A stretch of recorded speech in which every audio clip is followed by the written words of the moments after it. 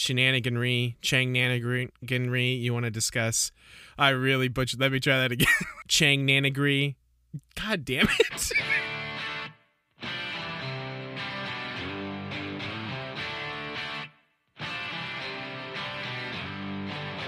Hello and welcome to another episode of We Don't Wanna. This is the podcast where we really don't wanna. In every episode, we'll be taking a very reluctant journey through a series that one of us loves, and the other, well, that's where the reluctancy comes in.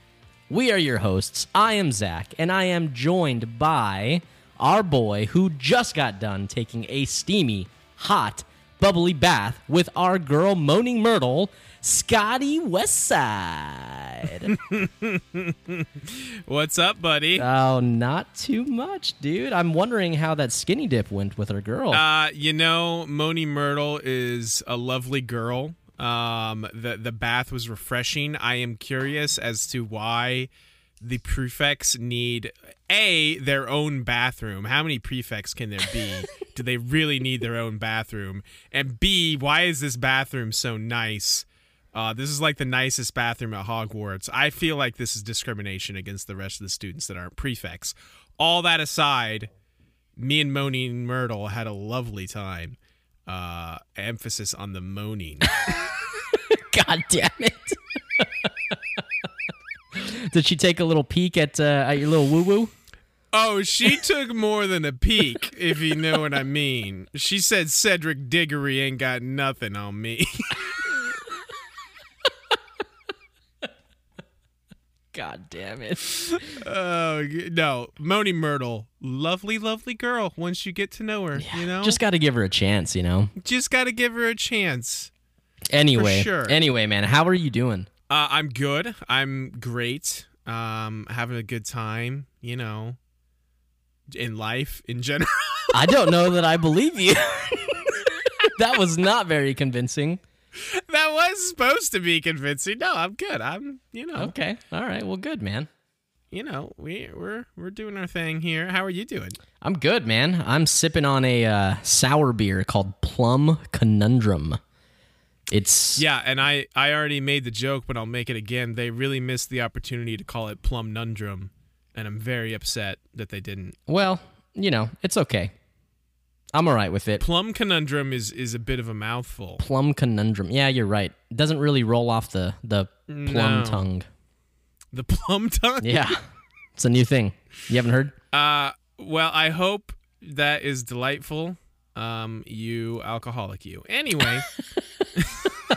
So today we're going to be talking about chapters 23 through 26 of Harry Potter and the Goblet of Fire. How are you feeling, man? You feeling good about this batch, or? I'm feeling good. This book continues to go on and on for eternity. I didn't bother to go back and check because I'm too lazy mostly, but how many episodes has this been now for this book? It's got to be at least like 6? I think 5. You might be right. 5 or 6. It's a lot, is my point. And I feel like since we do these weekly and just the way I'm having to read this story, I feel like I'm already forgetting what happened at the beginning of this book. Well, look, once you're done with the series, you can just go back and listen to the podcast, and then you'll be fully refreshed on everything. Yes, right. I'll be right there, ready to go. You're right. How could I not think of that? The podcast will be here with me forever and always. Yeah. But yeah, this batch was fun. We get some interesting tidbits. Man, I love Scott's little tidbits. Oh, you will love my bits, and like my tidbits. Like every episode for the past I think 4 or 5 weeks, you keep saying tidbits, and I kind of love it. Like Scott's tidbits. Yeah, can we make that a thing? I mean, you already love my bits. I mean, my tidbits, but yeah, absolutely. Yeah, I have some tidbits. I have some thoughts that you may not be too pleased about, but overall, positive. I mean, it had to happen. It had to happen. But yeah, we can jump in here unless you have any housekeeping or Changnanigans you want to discuss, anything like that. No, man. Let's dive in, man. The Yule Ball, Okay. chapter 23. Yes, this chapter is long as hell. I Yes. have a ton of notes for this chapter because also I believe I've talked about this before. These types of chapters where it's like just a bunch of like characters interacting that we don't always see interacting a lot is very interesting and fun for me. Yeah, for sure. Like for example, in the last book in Azkaban when they were having like their Christmas family dinner, that was hilarious with McGonagall and what's her name just being fucking catty and throwing shade at each other. Yeah, like it's great. It's so fun. So we get a lot of that here. So we'll jump in. So last where we left off, Ron and Harry finally got their last ditch effort for their dates for the Yule Ball. Hermione still is not telling them who she's going to the ball with. Ginny is stuck with poor Neville. Poor Ginny is stuck with fucking Neville. I think I said that wrong. So yeah, school's crowded because everyone's stuck around for once for the holidays. This is really good. This is one of the first things I have in this chapter, and it's very funny. Hermione continues to crush everything in all these books, but now she's getting to a point where she's like real, like she's got some zingers. She like scathing zingers. Malfoy tries to give them shit at some point, and Hermione is just like, "Oh, hello, Professor Moody." Malfoy gets freaked the fuck out, turns around looking for Moody, and Moody is not there. Hermione's making this up, and then Hermione hits him with the twitchy little ferret, aren't you, Malfoy? And just walks away. It's so good. It's so good. Hermione just fucking making Malfoy look like a dipshit. Yeah, I mean that's not a hard thing to do, because Malfoy No. sucks. But like He sucks. Hermione's fucking awesome. But yeah, usually like Hermione's whole thing has been she takes like more of a, you know, laid back passive approach to thing, and which I'm cool with. I'm glad that she, you know, doesn't rise to all the challenges like dipshit Ron, you know, all the baits, all the taunts that Ron and dipshit Harry do. Right. But like this little dig from her, I love like mean Hermione a lot too. It's just she's a lot of fun. Yeah. Yeah, I wish she would break my heart. Yeah, you do wish that. Here they notice that our girl Hermione still putting up W's all over the place. They're like, Hermione, your smile looks different. And she's like, oh yeah, when I had that, this was when Malfoy and Harry were fighting, right? Yeah. And, like, one of their curses rebounded onto her teeth and made them grow. Right, Am I exactly. remembering that correctly? So she's like, yeah, when Madame Pomfrey was shrinking my teeth smaller back down, she just told me to say when, like when they to stop when they were back to they were before. And she's like, and I may have let her go a little bit further than they were before, which is really great. And then she adds the line of like, yeah, but I can't let my parents find out because they're dentists and they don't think you should just magic your teeth back together. And I'd be like, well, no, of course not. They would be out of jobs. Very true. But these little tidbits about Hermione's normal ass parents always makes me laugh. Harry gets a reply from Sirius. He says he's proud of him for getting past the dragon.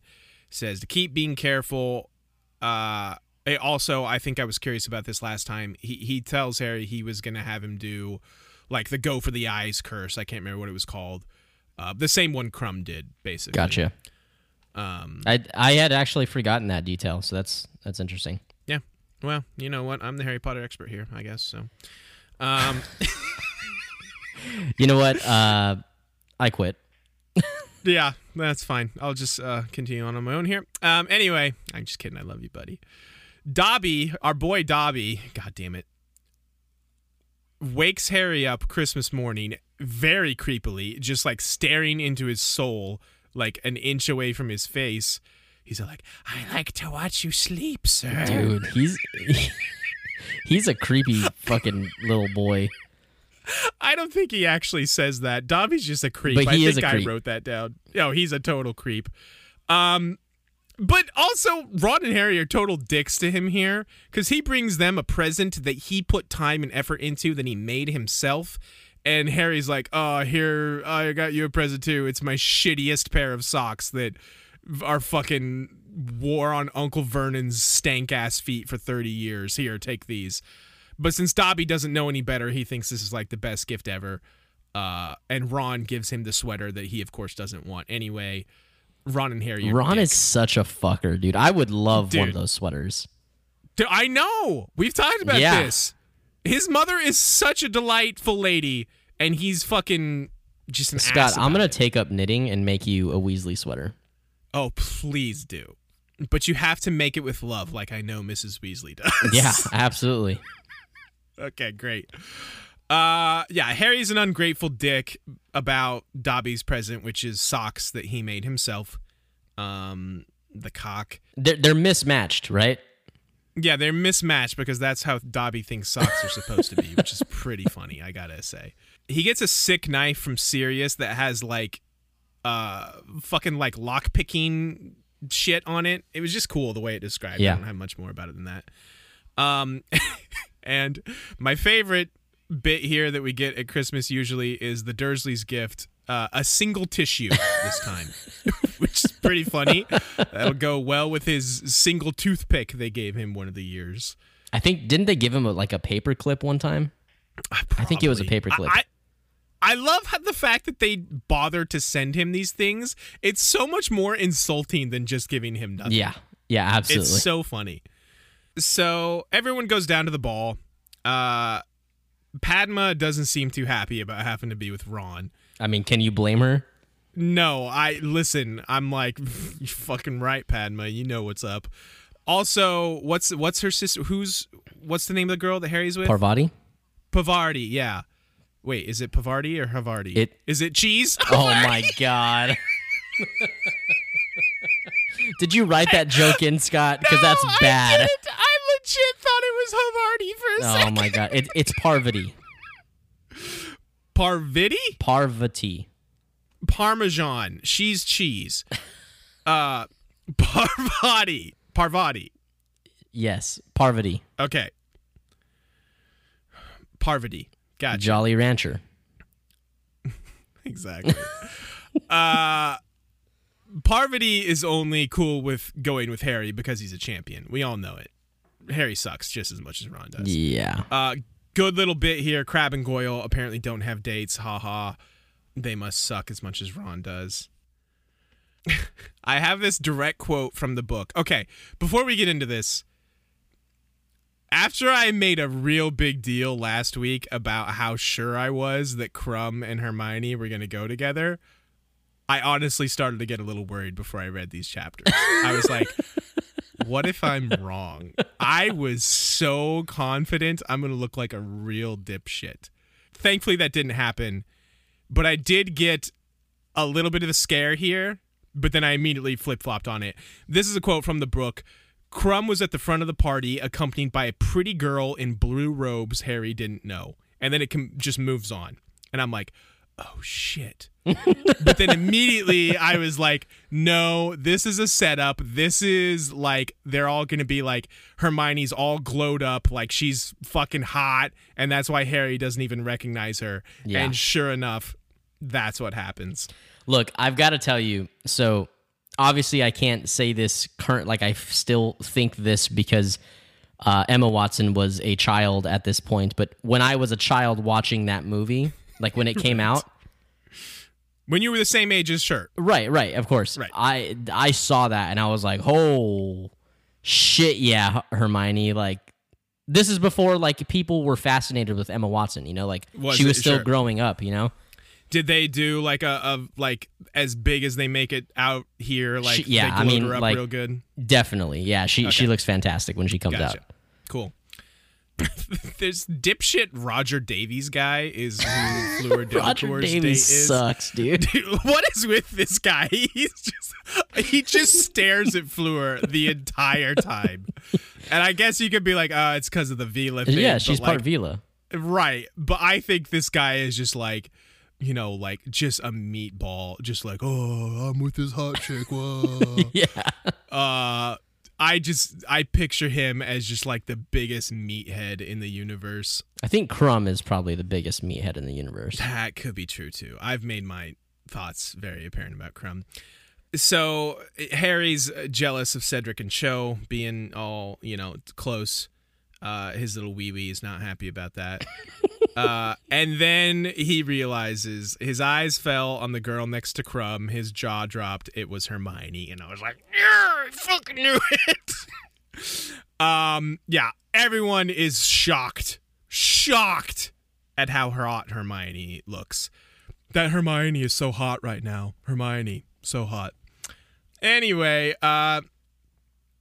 so they get to their tables, and who is there at the champion table but our boy Percy? Percy's all spiffed up. He's like smug as a real son of a bitch. He's there. He's got a promotion. What does he say here? I'm now Mr. Crouch's personal assistant, and I'm here representing him. Apparently, Mr. Crouch is ill. Or hasn't been coming to work. I can't remember what exactly they say here, but there's a lot of intrigue surrounding Mr. Crouch in these chapters. Percy being a real smug son of a bitch about his promotion. We get a bit here about Crumb telling Hermione in his thick-ass accent all about their school, and old Carkle is like, kind of jokingly like, oh, well, don't tell her all our secrets, Crumb. But it's not really a joke. He wants him to shut up. Right. Is this where he's trying to pronounce her name? Yes. It's like Hermione. He sucks at it. So a fun little tidbit. I've got a tidbit for you. Oh, I love a good tidbit. J.K. Rowling wrote this specific exchange in because nobody knew how to pronounce Hermione's name. Really? Yes. So I think when this... Had the movies not come out yet? What was that?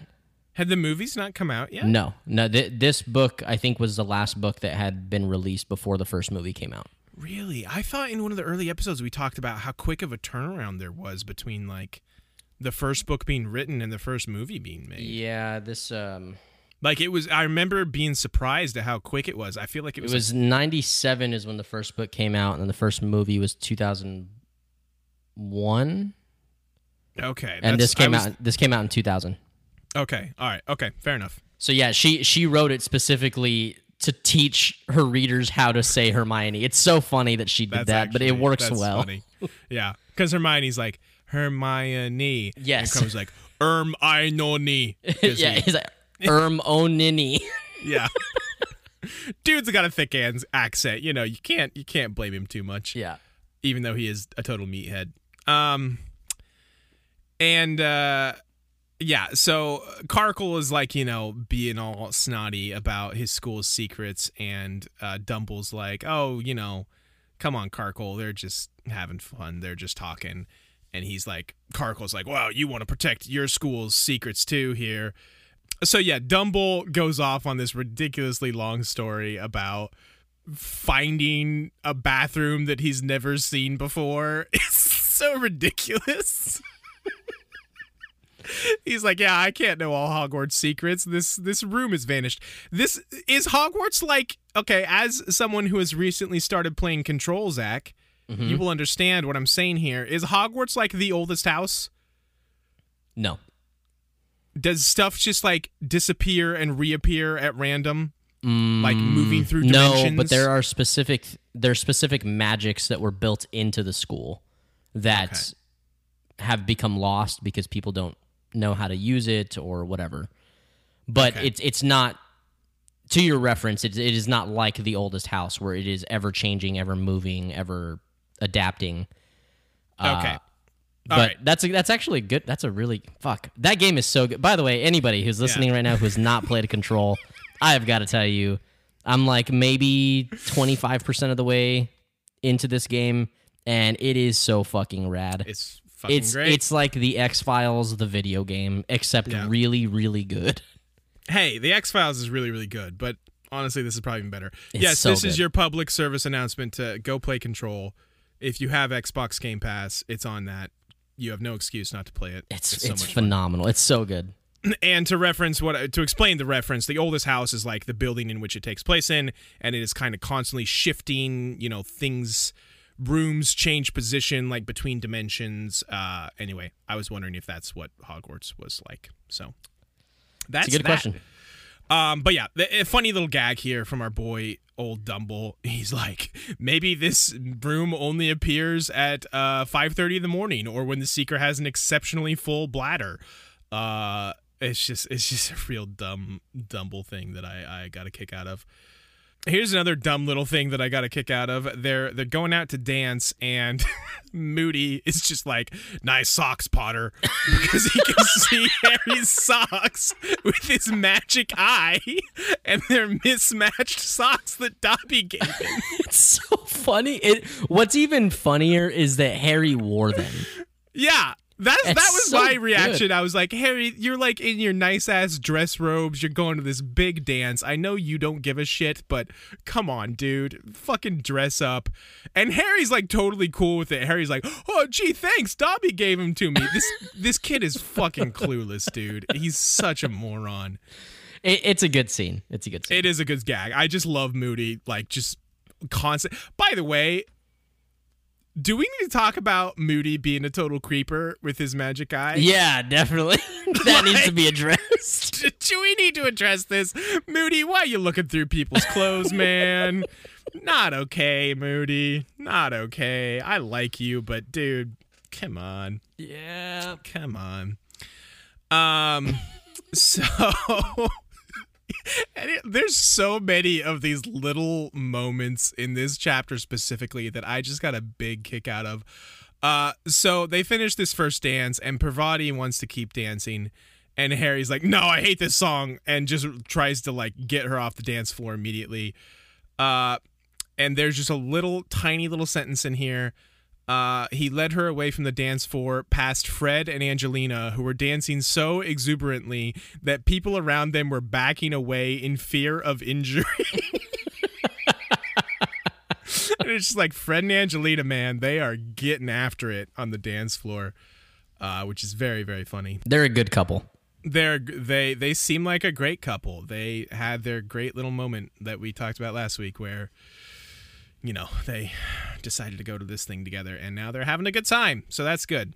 So this is where Hermione comes over to the table, and Ron is being a real sulky fucking asshole piece. I fucking hate Ron so much. Oh my God. You want to talk about beating a dead horse? I feel like I really beat this dead horse, but Rowling is the one beating this dead horse with how shitty he is constantly.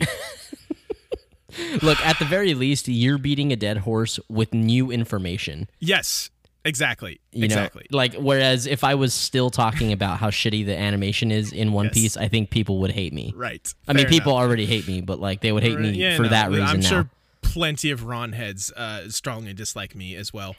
So yeah, we get this confirmed here. Ron's being super shitty to Hermione about dating Crumb. Suddenly he doesn't love Crumb anymore. Interesting. That was a good face.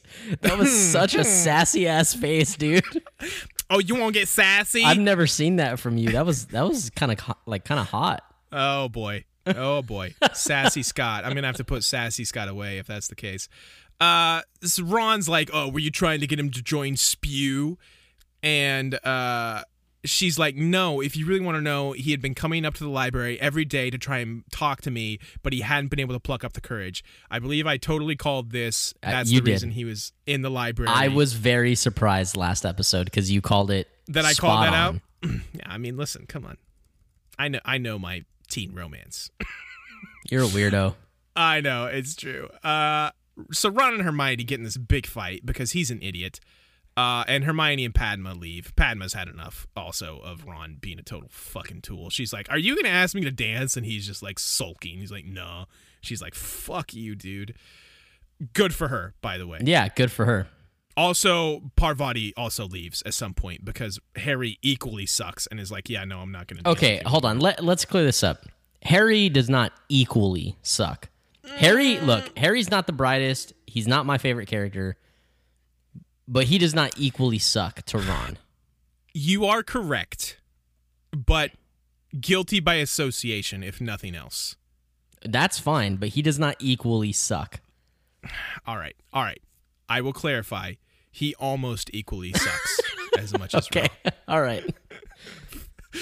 A compromise. I've said before, we're all about compromise here. We don't want to. So Ron and Harry go through a romantic stroll through the gardens.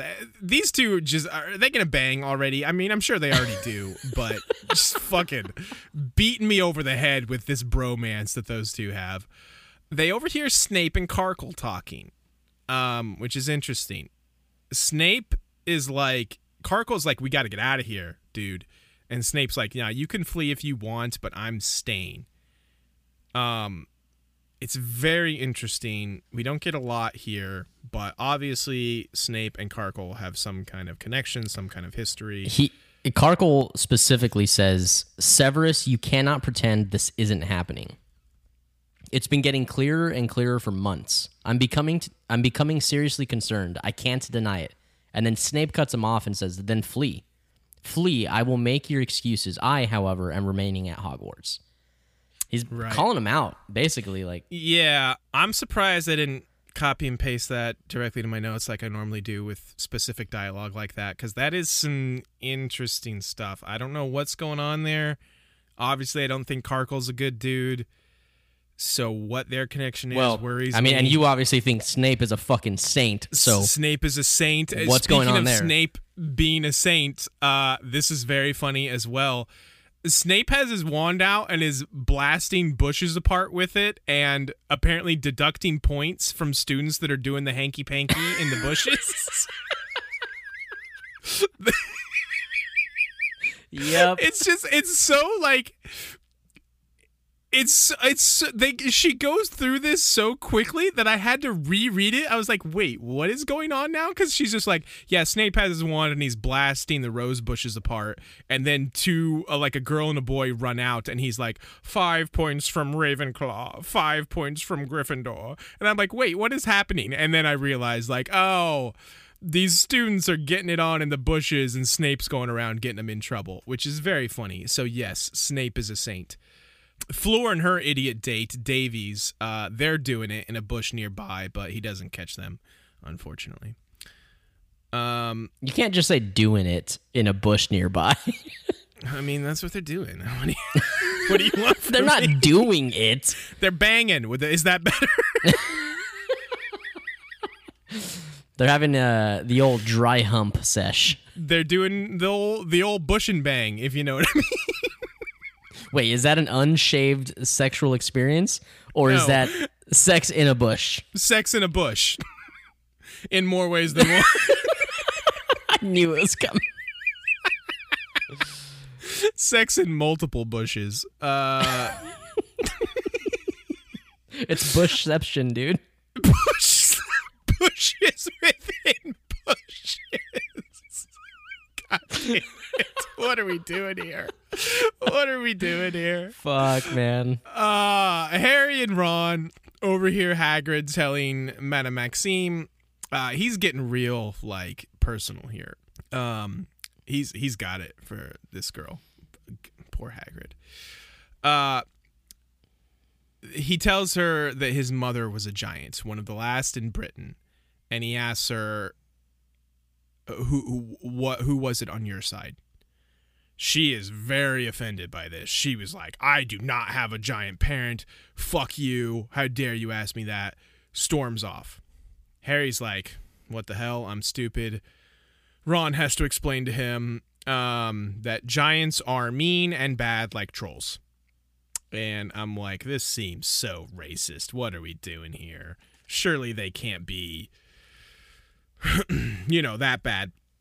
I think it's interesting, though, that, people have these, preconceived notions about, like a whole race like giants, and, that's believable, that's real.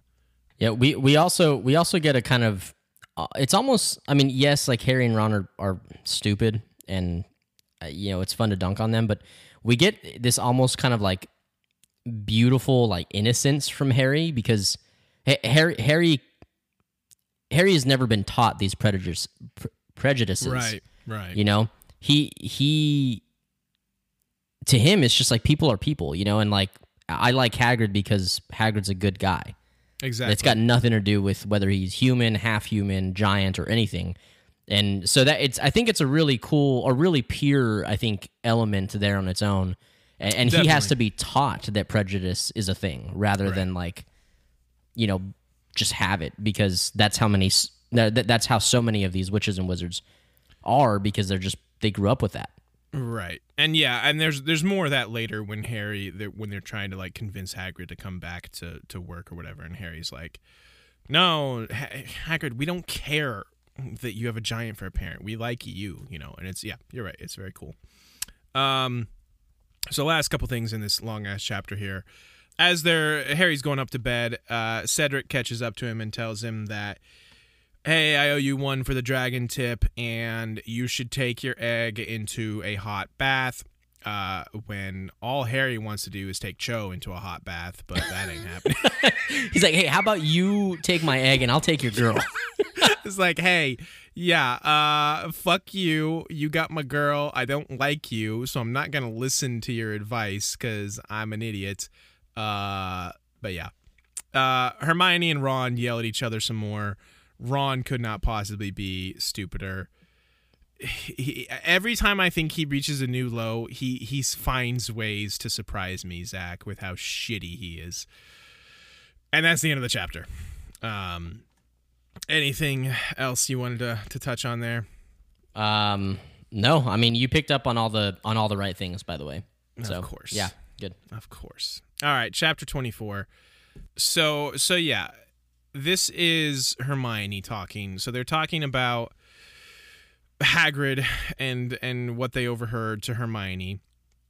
And she, again, good person that Hermione is just like, well, yeah, I thought he must be part giant. She's like, I knew he couldn't be pure giant because they're about 20 feet tall.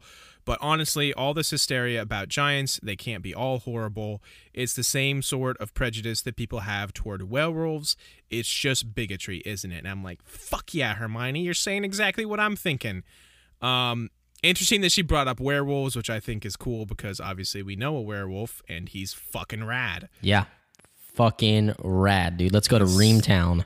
Let's can we just, you know what this book's biggest failing is right now? No Lupin. So points deducted for that, Goblet of Fire. That's my thoughts. That's not actually my thoughts, but I am thinking that now. There's no Lupin. There's hardly any Crookshanks. There's no Lockhart. I mean, what are we doing? What are we even doing? Why am I liking this book? Thank you for reminding me, Zach. Snapped me out of my stupidity here.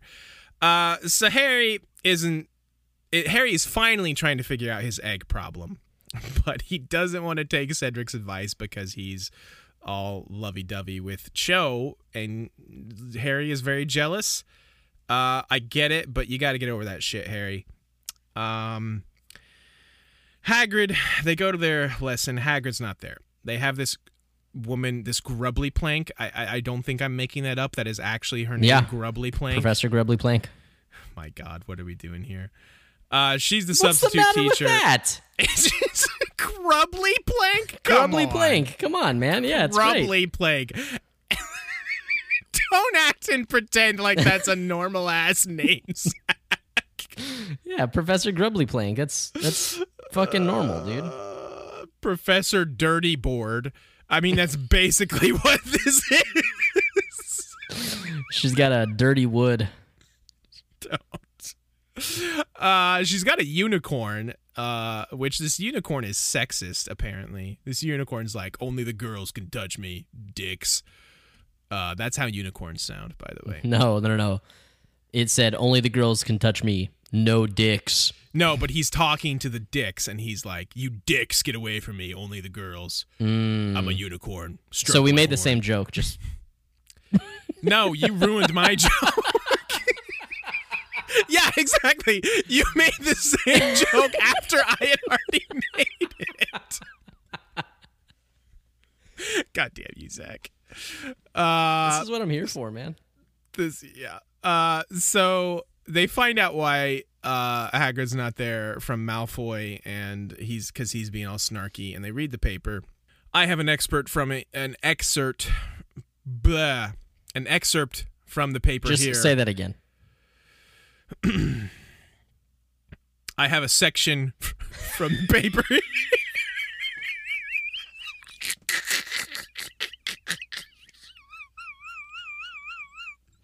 That has got to stay in. Okay. I have a section from the paper here. His mother, we can exclusively reveal, is none other than the giantess Fridwulfa, which is a great fucking name. Very German. Fuck yeah. Sounding. Whose whereabouts are currently unknown. Bloodthirsty and brutal, the giants brought themselves to the point of extinction by warring amongst themselves during the last century. The handful that remained joined the ranks of He Who Must Not Be Named and were responsible for some of the worst mass muggle killings of his reign of terror.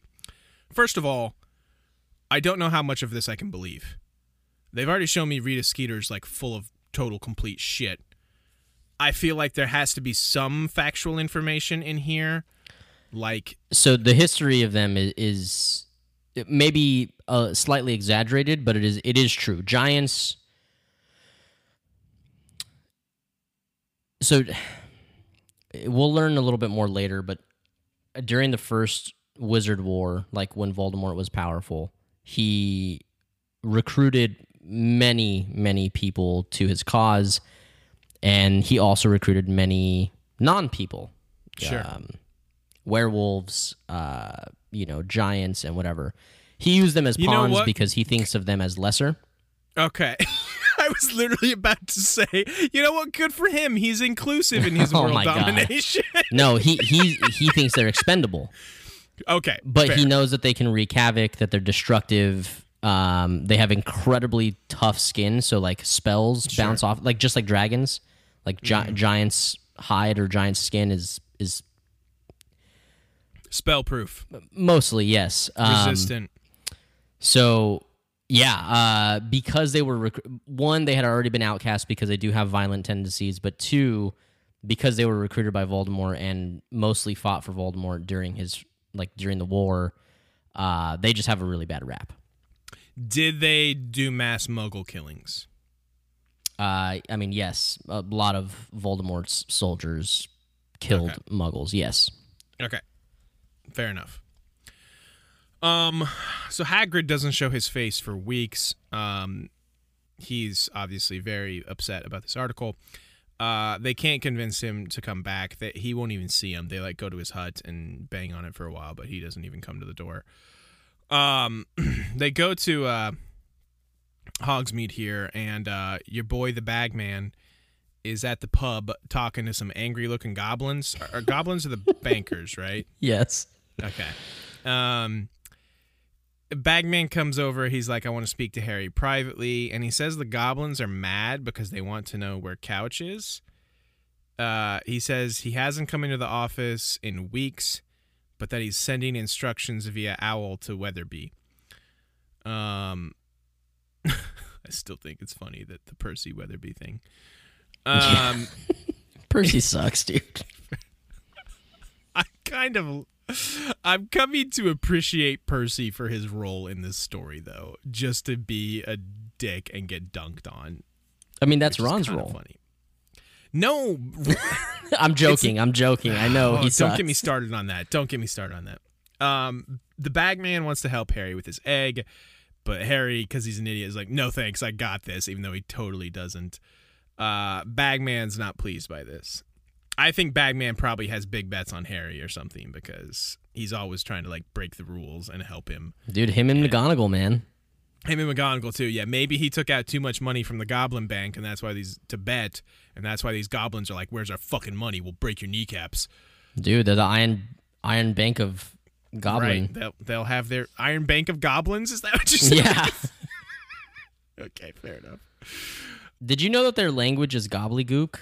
Gobbledygook? I didn't know that, and I wish I didn't, because now I'm angry. Why? Because that's real stupid.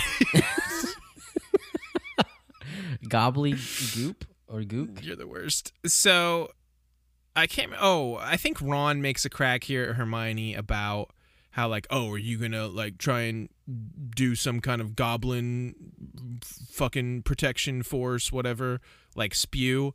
And Hermione's like, goblins don't need protection, idiots. Haven't you been listening to what Professor Binns has been telling us about goblin rebellions? And Harry and Ron are like, no, what? Because they don't listen to anything. And an interesting little tidbit here. Hermione says, well, they're quite capable of dealing with wizards. They're very clever. They're not like house elves who never stick up for themselves. So apparently goblins know their shit. Yeah. Oh, and the language is gobbledygook. That's what I thought you said. I was mispronouncing it, but whatever. Like I pronounced excerpt perfectly the first time? Yes.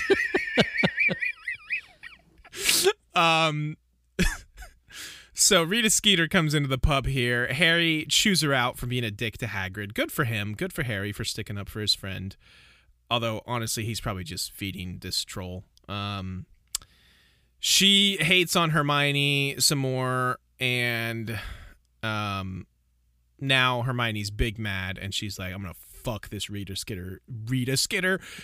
Skeeter's shit up. Hermione's like on the warpath. Also, there was, I don't think I took a note on this, but I wanted to point it out. There was mention here of how Hermione's hair is like back to kind of being all frizzy and poofy. Mm-hmm. And she used some kind of like spell potion to like make it all hot.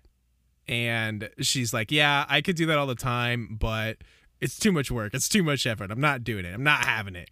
And I'm like, you know what? I appreciate it, Hermione. You're a practical gal. I like that. It was just kind of funny. Dude, Hermione's so perfect. She is. She's great. She's just like, listen, it's not worth it. I'm not going to do it. I got to study my undead numbers, you know?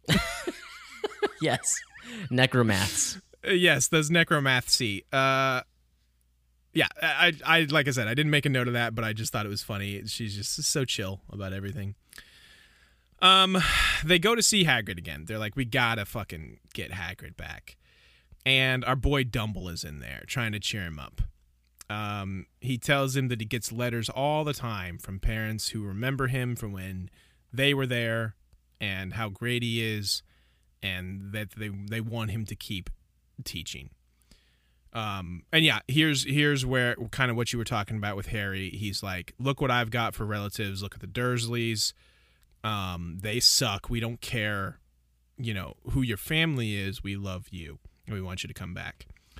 Dumbledore, on a fucking roll in this book, then busts out this story about his brother. It is the first mention we've had of Dumbledore's brother, I believe. Dumbledorf. Aberforth is Dumbledore's brother. He was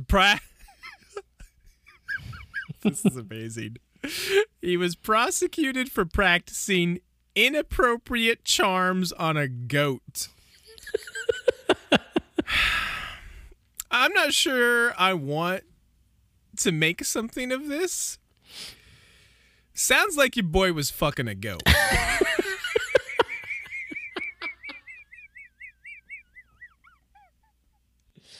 Hey, goat intestines are hypoallergenic, man. God damn it. What makes me think this is actually true is Dumbledore continues here. He's like, it was all over the papers, but did Aberforth hide? No, he did not. He held his head high and went about his business as usual. Of course, I'm not entirely sure he can read, so that may not have been bravery. How was he practicing charms when he can't even read? The boy was fucking a goat. Come on. I have one request of you. He's a goat fucker. What is it? Is to keep that information in your back pocket I will always keep goat fucking in my back pocket. What? Fucking hell. Shit, Scott. Okay. I mean, information about goat fucking in my back pocket. Yeah, just hang on to that one for Okay. for a few books, okay? Let me reassure you that this is something I could never ever forget. I think. And Dumbledore's like, "Yep, I refuse to accept your resignation, Hagrid. I expect you to be back at work on Monday. You will join me for breakfast at 8:30 in the Great Hall. No excuses, bitch. Good afternoon." Mic drop. Walks out. Yep. Fuck yeah, Dumble. Yeah, dude. I told you he's on a roll in this book. Yeah. It's great. Yeah, I have to bring attention to this. Like, I think it was one of the last episodes, but everybody has so much more personality in this book, and Yes, it's definitely. it makes you fall in love with characters who you liked, and you're like, fuck yeah, I get to see more of them now, or people who you didn't really know of much, and you're like, man, I love uncovering this, like, or just learning you. Yes. I joke about this book being infinitely long, but part of that is everything, the characters, the circumstances, is so much more fleshed out, so much more detail given, and that truly makes it feel more real and interesting. So, Yeah. Comes with the length. I get it, but it's good. It's like you said. It's Wait, hold on. Dumbledore. Did you just say comes with the length? God damn it! I definitely did, and it was not intentional. Hashtag same. Hashtag same. Anyway, yeah, it's great. Dumbledore, all these ridiculous stories we get from him are very funny. So Hagrid's, talking about how great Dumbledore is. Good man. Good man, Dumbledore. Good man, Dumbledore. That's what sets him apart from the other headmasters, see? He'll accept anyone at Hogwarts as long as they've got the talent. Those people can turn out okay, even if their families weren't, well, all that respectable. Hagrid's like just sobbing mess here, basically talking about how great Dumbledore is, and his dad. He talks about his dad here. Oh, he's also big mad at Madame Maxime, because he's like, "I'm not bothering with her no more. I promise you that, big bones. I'll give her big bones." Which is one of Hagrid's best lines ever. I love how he's like, "I'm done with her," and then promises to give her the big bone, if you know what I mean. Dude. Yeah, Hagrid. Wink, wink, you're done with her. God, Hagrid, I love you. Big bone. Okay, she had to know when she was writing that, right? Oh, yeah, dude. Okay, all right. Oh, yeah. Fair enough. Hagrid gives Harry this big speech here about how he really wants Harry to win. He says it would really show them all you don't have to be a pureblood to do it. And I'm like, I thought wait, isn't a pureblood just that both of your parents have to be wizards? No, technically no. So I thought Harry was a pureblood. Harry's mom is born of Muggles. Okay. So she's not of magical descent. So Harry's a mudblood. Why doesn't... No, Harry's a half-blood. God. It is, look, it is different. It is subtle. Well, okay, no, so Harry's mom is a mudblood. So he's not born of pure descent. Like, they're not both like old wizarding families. But like old Ron wizarding said in bloodlines. one of the early books that like nobody's really actually a pureblood. Right. I mean, it's this whole misconstrued like concept by the people who are, in line with that way of thinking. They're fucking idiots is what it is. But by their way of thinking, by their quote unquote standards, technically Harry would not be a pureblood. No. Okay.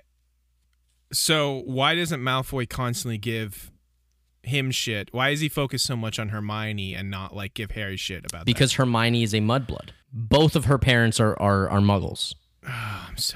This doesn't make any Harry's parents are both wizards, but Right. he's not of pure descent because his mom was a happenstance. She wasn't a Okay. born of a wizarding family. Harry's mom was Hermione, basically. Correct, exactly. Okay. Gotcha. Yeah. I mean, it's stupid. Again, this whole way of thinking is stupid. So For sure. And I get that's the point. Harry finally decides to take Cedric's advice about the egg after he's been lying to everyone about it. Like, no, yeah, I totally have the clue figured out when he doesn't. that's one of the most like enraging things of Harry is this whole procrastination thing.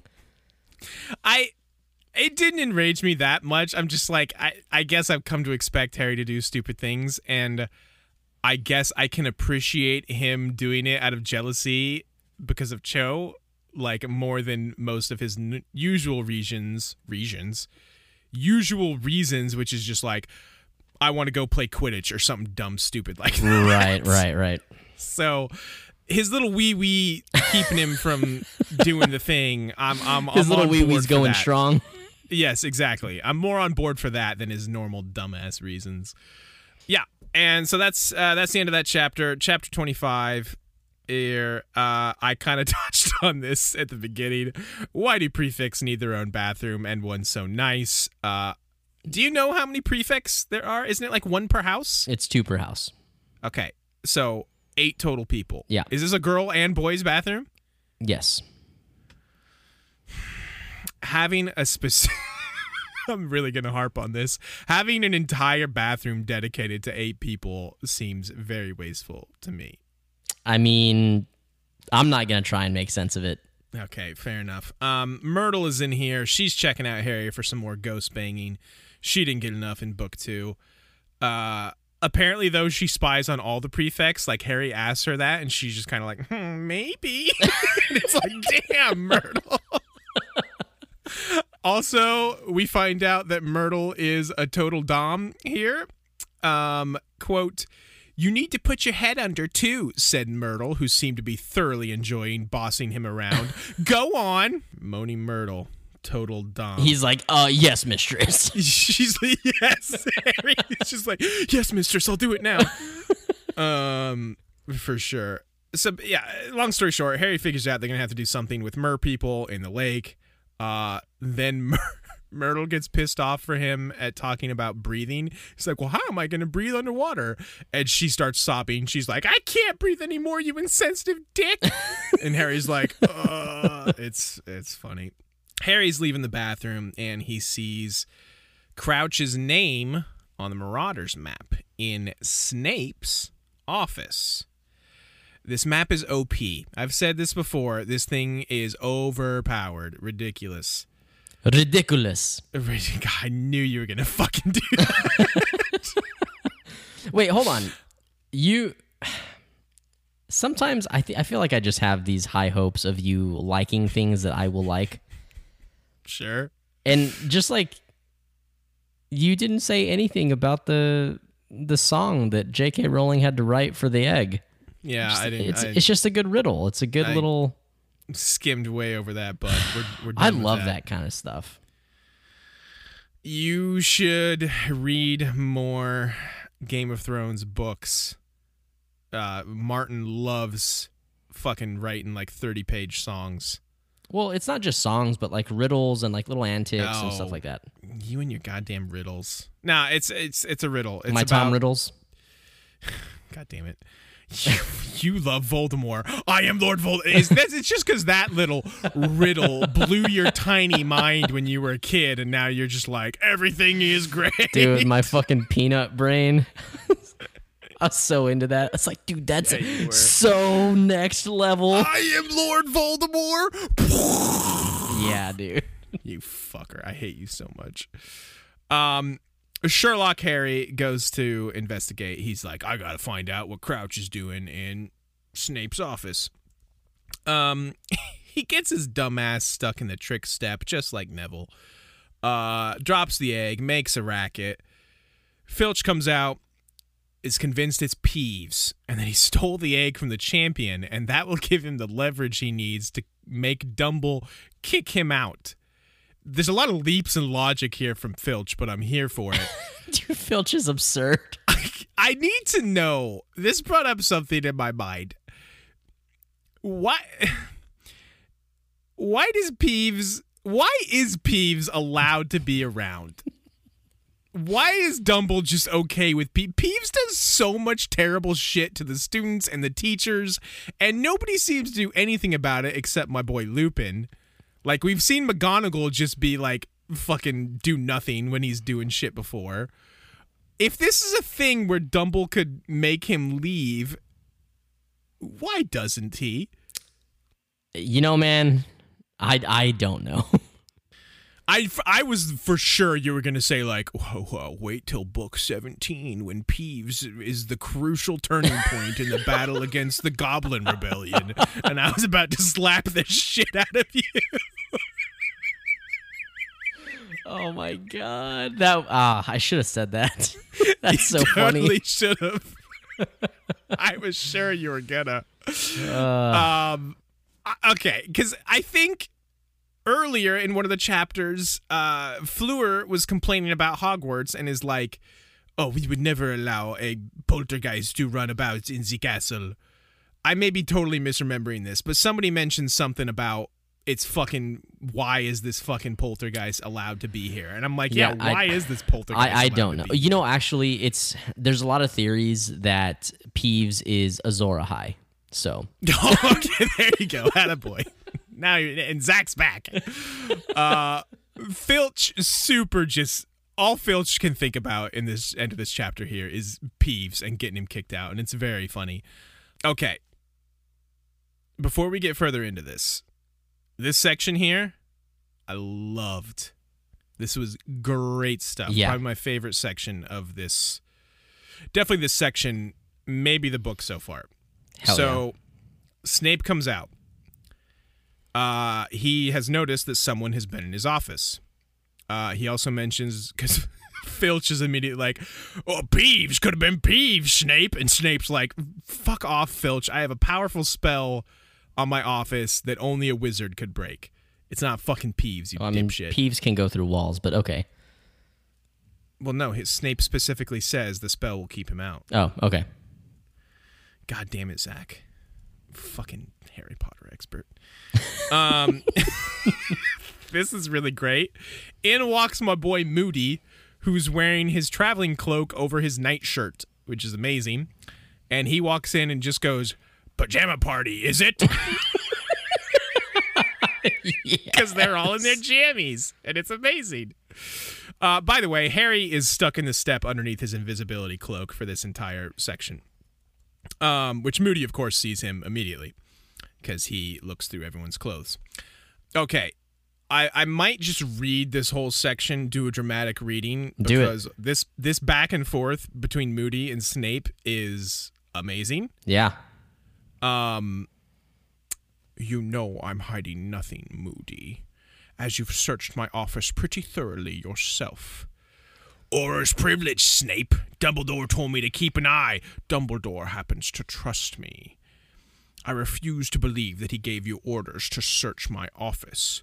Course Dumbledore trusts you. He's a trusting man, isn't he? Believes in second chances. But me, I say there are spots that don't come off, Snape.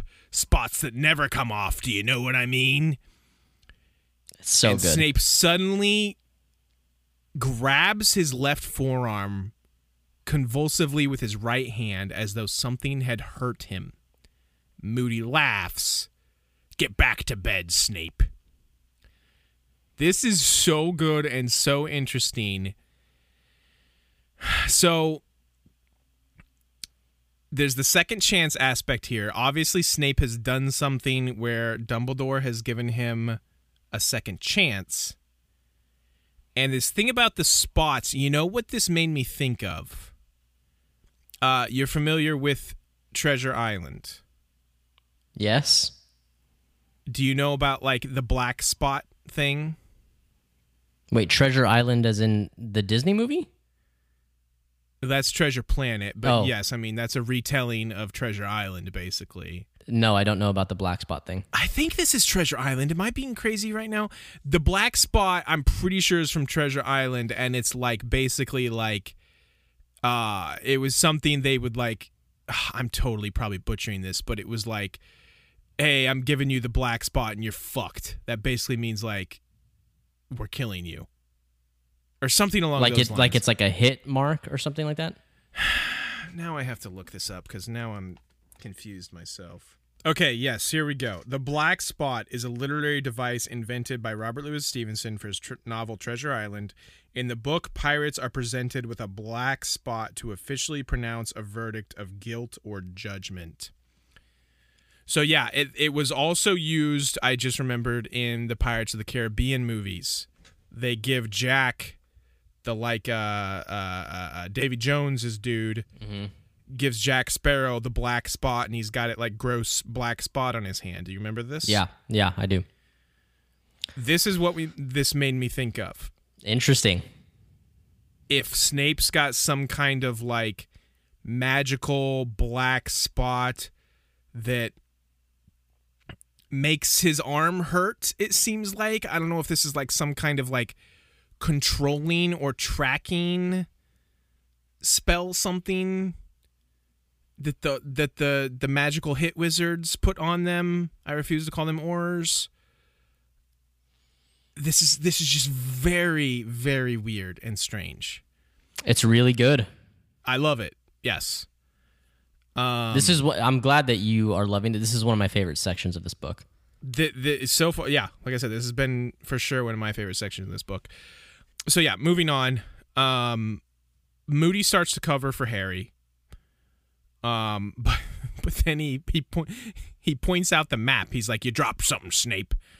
And Harry's like, "No, fuck, no," waving at him. He's like, "No, that's mine, that's mine." And thankfully, Moody gets the picture, and he like, magics it over to him, and he's like, "Oh, no, wait, sorry, I forgot I dropped this, actually." But Snape has already figured it out. Snape's like, "This is Potter. I recognize that parchment. This is his egg. He's fucking here in his goddamn invisibility cloak." And Moody is just like, "Oh, it's interesting that you want to blame Potter immediately. I bet the headmaster would want to hear about that." Which makes Snape back off, because Snape was about to find Harry.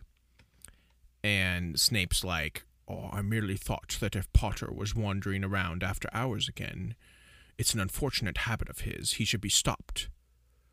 For his own safety." He adds at the end. And Moody is obviously not buying this bullshit. He's like, "Got Potter's best interests at heart, have ya?" So yeah, good shit. They leave. Filch and Snape. Moody gets back Harry's egg from a very upset Filch, because he's like, "No, this is my proof. This is my proof to get Peeves out of here." Filch very angry at Peeves. So yeah, Moody gets Harry out of the step.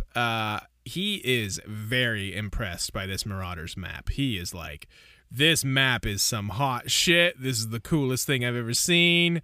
Hell yeah." And he asks Harry if he saw who it was in Snape's office. Harry tells him it was Crouch. Which Moody is like, "That's very interesting that he was searching Snape's office." And Harry was like, "Why would he do that?"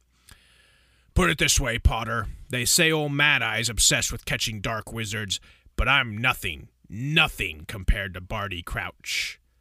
So apparently Crouch is like even more crazy than this son of a gun for catching dark wizards. Yep. I mean, he alludes to that back at the World Cup. Right. That's what I was going to say. This explains why he was like so unhinged, and he was like accusing these teenagers of summoning the Dark Mark, which everyone else is like, "Dude, fucking chill. It wasn't these teenagers." And he's like, "Oh, you know a lot about making this Dark Mark, don't you, little girl?" So yeah. And also when they're blaming Winky, and he's like, "Do you know who you're talking to?" Like, right. There's not anybody alive that basically, cares more about catching dark wizards than Sure. me. You know, like So I'm guessing old Crouchy was once part of the magical hit squad, maybe with Moody, and got promoted to what he does now, maybe. possibly Yeah, give me the old head shake, possibly. the old from Zach razzle there. dazzle. The old razzle dazzle. I forgot about that. So yeah, so Harry is like, what does he say? Hang on a second, I got it. Oh, this is the best line. You better fucking have this. You're a sharp boy, Potter. Crouch could be thinking along those lines. Very possible. There have been some funny rumors flying around lately, helped along by Reader Skeeter, of course. It's making a lot of people nervous, I reckon. A grim smile twisted on his lopsided mouth. Oh, if there's one thing I hate, he muttered more to himself than to Harry. It's a Death Eater who walked free. Yeah. And yeah, Harry is like, could Moody possibly mean what Harry thought he meant? Which they don't explicitly state here. Is this implying that Snape was a Death Eater? Or Caracol? Because that's already been, I don't know if that's been more than implied, if that's been stated. This is interesting. My guess is that this was implying, Moody was implying that Snape was a Death Eater that walked free. And now he's got this black spot that either like keeps tabs on him or prevents him from doing certain curses, maybe. I don't know. Controls him somehow. That's my guess. Moody asks if he can borrow the map because it may be, quote, just what he needs. Harry can't really refuse after Moody did all this to bail him out. And Moody says he should consider a career as a magical hit wizard. Aurors don't exist. I love that you keep saying that. Because it's so good. A hit wizard. That's fucking rad. And that's the end of this chapter. Before we move on, Zach, Okay. I want to bring this up now. Little sidebar here. This is where I had the thoughts. I had an epiphany. The at the end of tidbits? this. Well, this is more the thoughts than the tidbit. Okay. I had an epiphany here. This story has what I have now come to call, I've coined this term, this is the Naruto problem. Uh-oh. A lot, some of the supporting and surrounding characters in this story are really phenomenal and really interesting, but the main characters suck. They suck. They're not interesting. They're not enjoyable. They're not fun. I'm excluding Hermione from this. I suppose she's a main character. She is absolutely a main character. But I'm mainly talking about Harry and Ron. Mainly Harry. He's your main character. Sure. But yeah, it's the Naruto problem. The main characters suck. They're really cool characters around, but you just don't get enough of them. And this is why this story has the Naruto problem. Interesting. I have never thought about it like that. I mean, I've said before, like, you know, Harry's not my favorite. Right, But right. but also, like, I don't hate Harry the way that you hate Harry. But I'm also by no means like an apologist. I think he's an idiot. But I also think that he's gone through like some traumatic shit and he has an excuse. An excuse may be a little strong, but I understand what you're saying. You talk about all the time about how McGonagall, Lupin, those are like some of your favorite characters. Yes. And we've got like a couple chapters in one book of Lupin. So far, I understand so far. Right. And like little tidbits here and there of McGonagall. And I'm just like, yeah, these characters are cool. These characters are rad. But I have to wade through 50 chapters of Harry and Ron being dipshits So to get to these cool moments. The thing is, though, is like I mean, and you can definitely bring. I'm sure you can probably I'm sure you can probably rattle off more, you know, books, you know, that have this. But like when I think of like a Game of Thrones, right, where you get perspective from each person, and they're all, mostly good characters. Catelyn fucking sucks, but like, yeah, it's just, I think it's just easier. Like when you're doing a godlike perspective that is only attached to one person, you have to have incredible people to pull on, like to guide the story, right? Like I can't think of a lot of stories that have where it's about, like the narrator follows one specific person and that person is also my favorite character. I can't think of that. It's always the people who help that person along the way. Sure. I can't think of many of those stories at all right now off the top of my head, or many that I've enjoyed, I guess I could say. Most of the most memorable fiction for me, jumps around and is from different perspectives. But yeah, listen, I think that this could be a much better.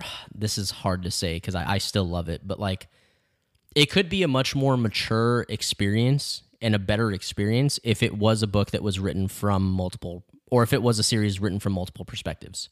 I agree. I 100% agree. And it probably would have been a longer series and a more difficult series to write. Yeah. But that doesn't stop me from wanting it. That's not my problem. I don't have to write it.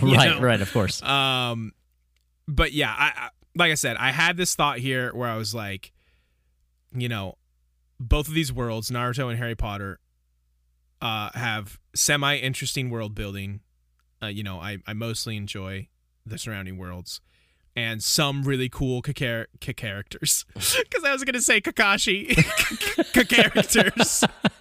Have some interesting characters like your Kakashis, your... Shikamaru. Shikamaru's, who's the Toad Sage dude? What's his name? Oh, Jiraiya, dude. Jiraiya. And on the Harry Potter side, you got your Snapes, your Lupins, your McGonagalls, your Moody's. But the core characters, the characters the story is about, like, I fucking mostly dislike. Look, I can appreciate that. I understand where you're coming from. It almost like fits the bill perfectly. So yeah. So look, it's all right. But I mean, I don't want to be the guy that just keeps rebuttaling everything with, oh, just wait, it gets better later. Sure. We have, unfortunately, because our protagonist is young and also stupid. Mm-hmm. Like, he does young and stupid things. Well, there's that, yes, but also like we haven't yet seen him get to a stage where he is making his own decisions. Like he's calling the shots to move the story. He's driving the plot himself, correct, not being dragged along. Yes, sure. And I do also want to kind of protect that statement a little bit by saying that, like, this truly is a story where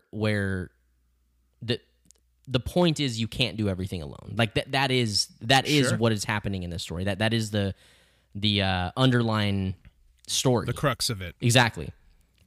So it will never be 100% that, but he begins to make more emotionally mature decisions. Some a little bit more rash, but still like powerful decisions that are like sure, actually impactful.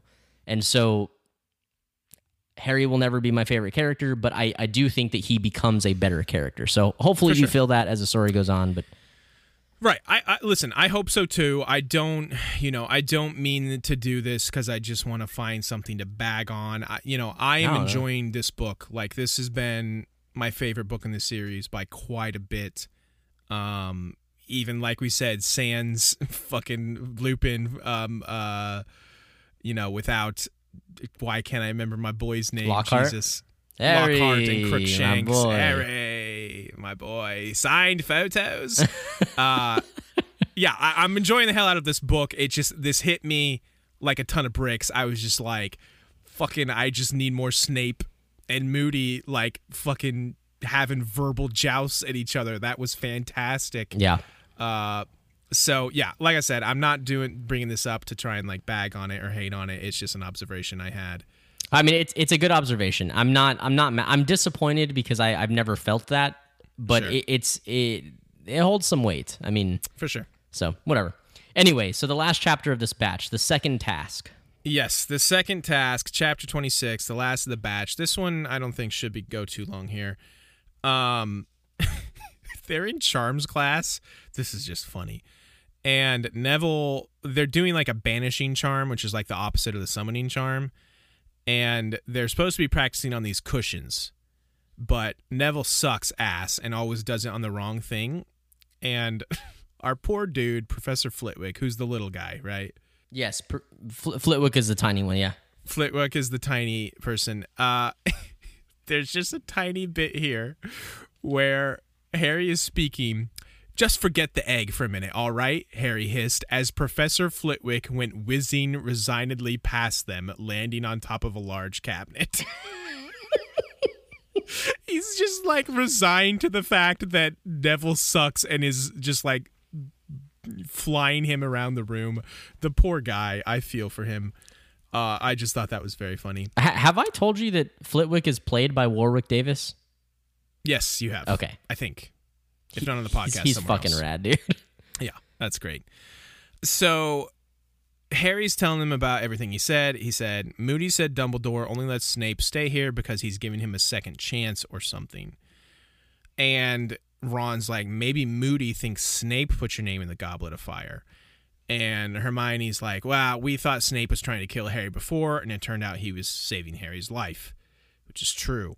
I don't think I buy Snape putting his name in the Goblet of Fire. My number one suspect, I think, is still probably Carkle, but again, I feel like that's too obvious.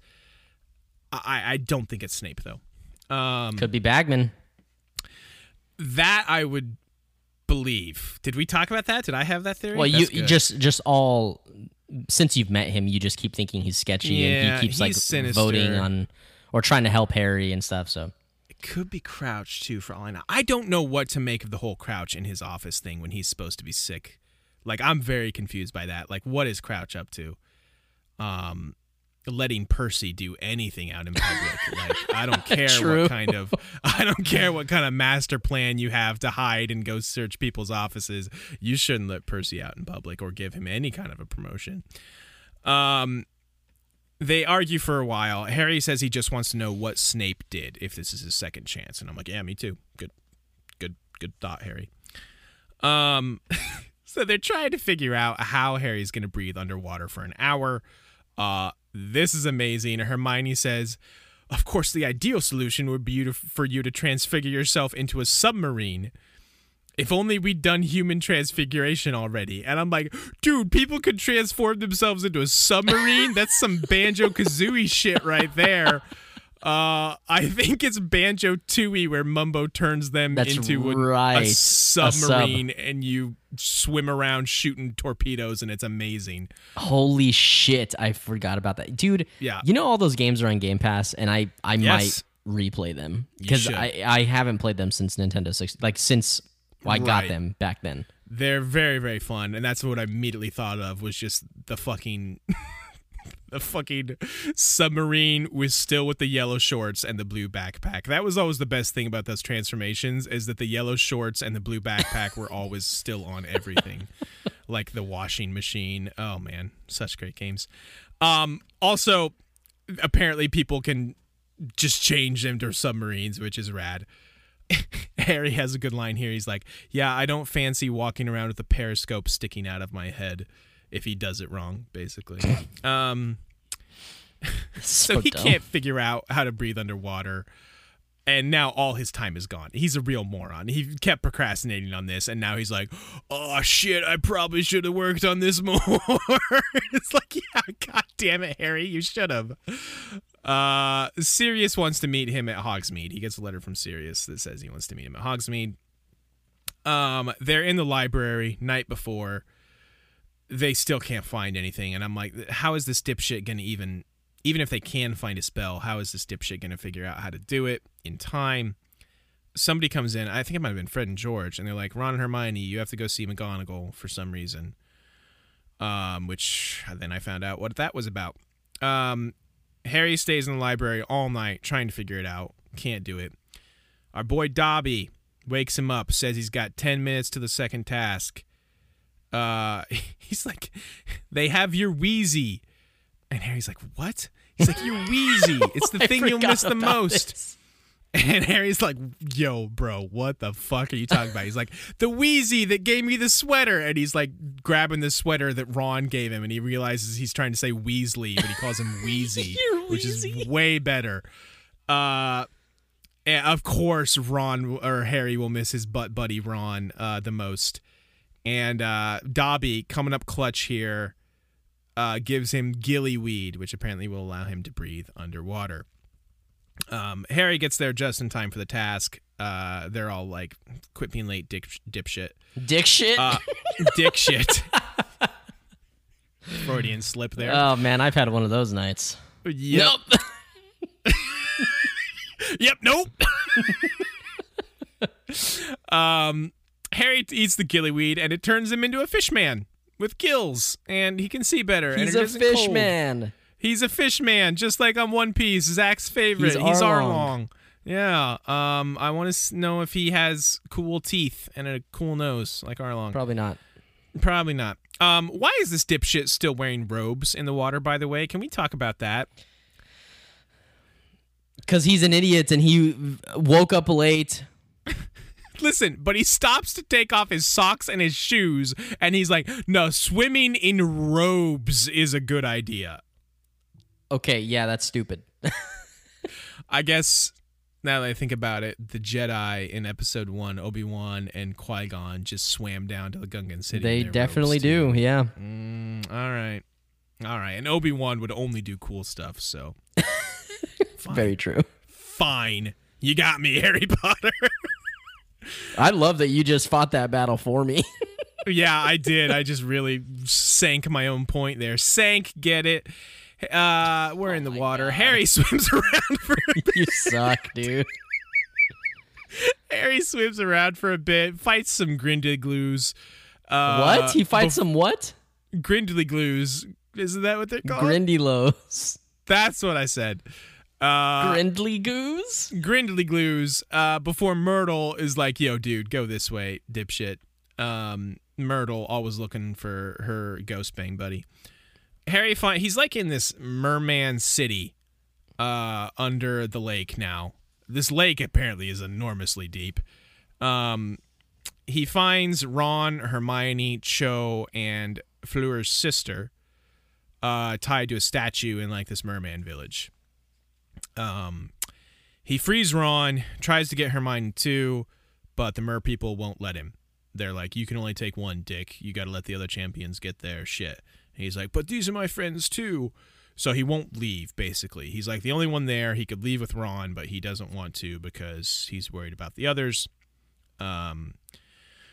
Finally, Cedric and Crumb show up. Cedric got himself a head bubble, and Crumb half transfigured himself into a shark. He's got like a shark head. So I guess he's really actually Arlong. Yes. And would this not make him like half Animagus? This doesn't seem like a transfiguration. This seems like a, hey, I'm Animagus type situation because it's an animal. No, it is transfigured. It's human transfiguration is what it is. How is this different? Oh, I'm sorry. Are aquatic animals excluded? No. So you can transform into your animal form once you have done it. That is the only form you can do as an Animagus. You can do it without a wand. Okay, interesting. Like it's like part of you now. Okay. Whereas this, like he only transfigured his like upper body into. He can't just become a shark, is what I'm saying. Well, the way they made it sound is he could have become a full shark, but he just did it badly. He wasn't good at it and only got halfway there. I don't think so. I guess I could be wrong, but yeah. Aquatic animals excluded. That's all you have All to right, say. there we go. We'll go with that. Sharks aren't real animals. They leave, but no sign of Fleur. Anyway, yeah. So head bubble boy and half shark boy and lava girl get their people, and they book. They get Hermione and Cho, and they're out of there. By the way, very interesting to me that all of these are coming for their girlfriends, except Harry comes for his boyfriend. Yeah, definitely. And Fleur's sister. Okay, fine. It would have been really funny though if this was Roger Davies, or was that his name? Roger Davies. Yeah, Roger Davies down there. That would have been so funny. But then Fleur wouldn't have cared here at the end. So Harry goes for the young girl to try and help her. They stop him. They're like, no, you can only take one. Harry pulls out his wand, and these pussies are like, oh shit, a wand, and they're just out of there. These mer people are total pussies. But then I think I find out later this is all just an act for them. So whatever. That note is now irrelevant. Harry barely makes it to the surface as his gills and flippers are going away. Ron wakes up and is like, dude, you're a dipshit. This was all an act. Dumble wasn't actually going to let anyone drown. And Harry's like, oh, I am a dipshit. Yeah. Definitely.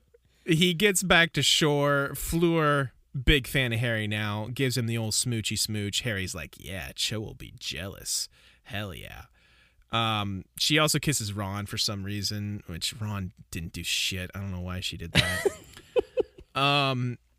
Dumble goes out to talk to, quote, Mer Chieftainess Mercus, which is a real mouthful, but you got to get that alliteration in there. It was the Grindylows. Yeah. I love that. Fleur can get past the Grindy glues. What the hell, Fleur? So they find out what happened at the bottom of the lake, and they're going to award the champions out of 50 points as follows. Fleur gets 25, which seems high. Cedric gets 47. His bubblehead boy was real good. Crumb gets 40. And Harry gets 45, even though he was way over time, for his moral fiber. Moral fiber. Moral fiber. So corny. So him and Cedric are now tied for the lead. However, that's only in the competition. Harry's still way behind Cedric on getting some Cho love. Getting some chode? No, we cannot call her chode. Yeah, I refuse to allow can't. that. She seems delightful. She is. She's fine. She's fine. Wow, that was somehow meaner than what you called her chode. The final task will be on June 24th. So dipshit Harry's like, oh great, I can procrastinate again. That's so far away. And that's the end of this chapter and the end of what we're going through today.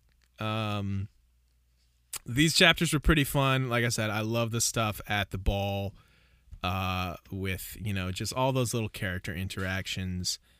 Dumbledore was a champ in this episode with all his dumb stories. Moody was a champ. Nice socks, Potter. Although, again, we can't forget him looking through people's clothes is a real problem. It's just a little weird. It's just a little creepy because he's like just this creepy old dude already. The second task was fine. I think I liked the first task better. Yeah, I'm not a huge fan of the tasks. For me, what I love about this book is everything around it. Yes, definitely. The tasks are just like a means to an end. Yeah, I mean, they're quick, there. They're short and sweet, so like that's nice. Right. That's the thing. If they were drawn out longer, I feel like I would be getting annoyed with them. She has drawn out the stuff like around it, like them trying to figure out what to do for the task, and some of that has been good. Some of it has been like, okay, we get it. Harry fucking procrastinated and now can't figure out what to do. Right. But that's a small quibble. I'm glad we're mostly past like the Hermione. By the way, there wasn't really much resolution to that. Like Hermione and Ron's like spat. They just kind of were civil with each other suddenly again. Yeah, which is kind of weird, but yeah, I don't know. Not a lot of no. You're absolutely right. That's one of the few things that kind of gets a little bit breezed by. Yeah, there. It really just kind of felt like it was hand waved. Like, oh yeah, they're cool now. And it was just like, okay. Man, so whenever you get around to watching this movie after you finish the book, it is actually fucking hilarious when Harry completes this task, and he came in last. Well, I mean, I guess obviously Fleur did, but right. He finished of the three that finished, he finished last. Nice Guys finished last.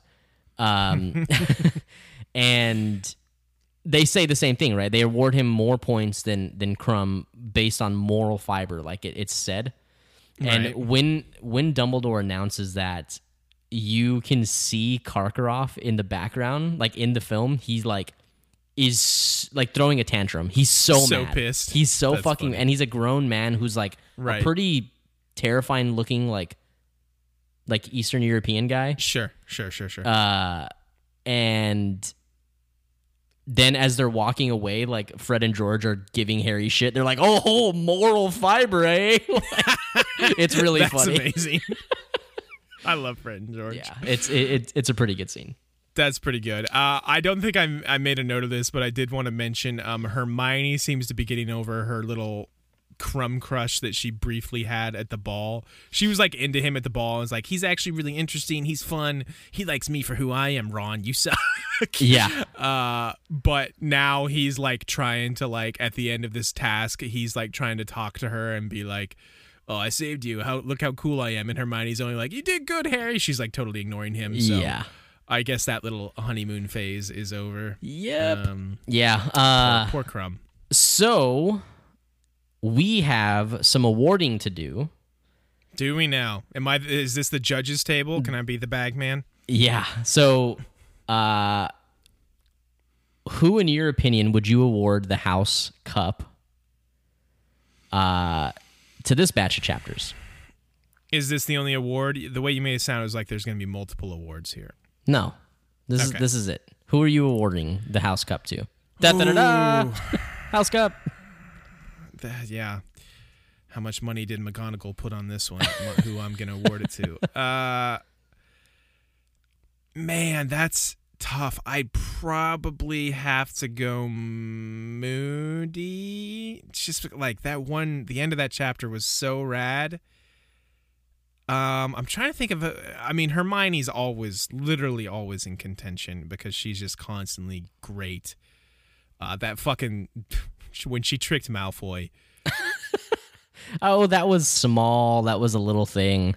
That was so good though, because she not only does she trick him and make him all jumpy, she then gives him shit about it. It's like, Yeah. oh yeah, you're a jumpy little ferret fucker, aren't you? Yeah, that is funny. It's pretty good. I think there could be a lot of people that could win it in this one. Yes, but only because I feel like there's nobody really stood out and just crushed it. So Cedric told him what to do with the egg. Wait, you think it's Cedric? No. I'm making cases. Cedric got some Cho Chang loving. Yeah. Yeah, listen, he took Cho to maybe the ball. Yeah. Maybe it's Dumble just because of all his stupid stories. Dumble's always great, man. Also, he had a really great speech to Hagrid to get him to come back to teaching. You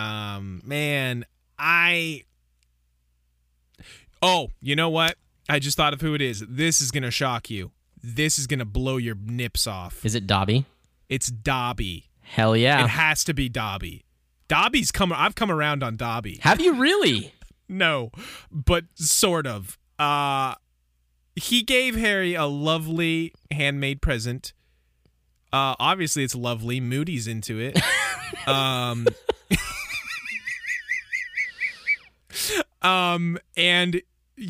graciously accepts their shit gifts and is like, "This is the best day of my life," and then comes up clutch with the gillyweed. It's got to be Dobby. I wasn't gonna try and lead you into that. You were trying. You were thinking glad. about No, it. really. I was like, I think it should go to Dobby, but I felt like had I said that, you would have been like, no, fuck Dobby. Right. Yeah, you're probably right. But no, it's got to be Dobby. Listen, no one, like I said, really stood out and crushed it. So I won't say this is Dobby winning by default because he did come up clutch, but he didn't have any crazy. It wasn't competition. spectacular. Right. Sure. Right. All right. Well, hey, It wasn't the winner like, of the house. It wasn't like Crookshanks towards the end of the last book, or, oh, geez, I just now realized how huge animals have come up clutch in these books. We had Fox, right? Yeah. Fox, like, absolutely being the MVP of that entire book, and then Crookshanks was the MVP of book 3. Yeah. Buckbeak was also a big deal. Helped save Sirius. No, don't remember that at all. Buckbeak can suck a Look, show. hey, look, dude. Buckbeak helped save Sirius, and you like Sirius, so... I don't like Sirius nearly as much as you do. I think Sirius is okay, but he's kind of come off as an asshole a lot of times, too. He's no Lupin, that's for sure. He's definitely no Lupin. Lupin's so good. I miss Lupin. Yeah. I miss Lupin. Although Moody's pretty good. I'm coming around more on Moody more and more. What do you mean coming around? You've always liked him since you met him. I liked him, but I didn't love him. Oh, sure. Okay. But man, see, that's the problem with these Defense Against the Dark Arts teachers. Like, I've loved the last 3 now, and it's like, I know Moody's going to be gone because of course he is in the next book, and it's just like... I mean, hey, dude, what if he's not? Okay, yeah, this is like, what if Chopper doesn't join the Straw Hat Pirates? This is like me saying that to you. I mean, there's no rule that says it's got to change every year. Yeah. Oh, I'm sure there's not. Maybe Lupin would come back, but I'm sure it literally has to be a different person every year. Maybe Snape will finally get it one of these years. Maybe they'll stop with that bullshit where they're like, Snape really wants it, but he just can't get it. Who knows? Or maybe he can't get it because he's got the black spot. Ooh. So... that's one of the things that I have loved most about this episode is Listen, I'm still all in on Snape. You what? I'm still all in on Snape. I bought way too much Snape stock to back out now, Zach. I went in hard on that GameStop Snape stock. Dude. Wow, how did I even say that? By the time this comes out, people are going to be like, what? What the fuck is a GameStop? Yeah, so the past several episodes, you've done a lot more speculation, and that is my favorite thing. I'm so happy that that's happening right now. Sure. There's more information in this book for you to speculate on, so that's a big reason. Definitely. But yeah, man, I'm loving it. I'm having such a good time. Absolutely. There have been probably like I think 4 things specific like that I've counted in this batch that I had to bite my tongue really hard. That I'm like, oh, I can't wait. Oh. It's a feeling, isn't it? I get that all the time in One Piece. It fucking is, man. Well, anything else you wanted to go over before we wrap this thing up? That's it. We better wrap this bad boy up. Yeah, this ran a little long, so thank you guys for sticking with us all this time. You guys know what to do. Share this. Tell your friends. Tell your family. Hide your kids. Hide your wife. Fucking let them know. Let them know that that we're doing this amazing, funny podcast, and tell them to listen to it because that would be fucking tight. Super swell, gang. Catch us next week with the next episode of Harry Potter and the Goblet of Fire, and also check out We Don't Wanna One Piece, where I am diving into the One Piece anime manga series and actually kind of enjoying it. So go have some fun with us over there. We'll catch you guys next time.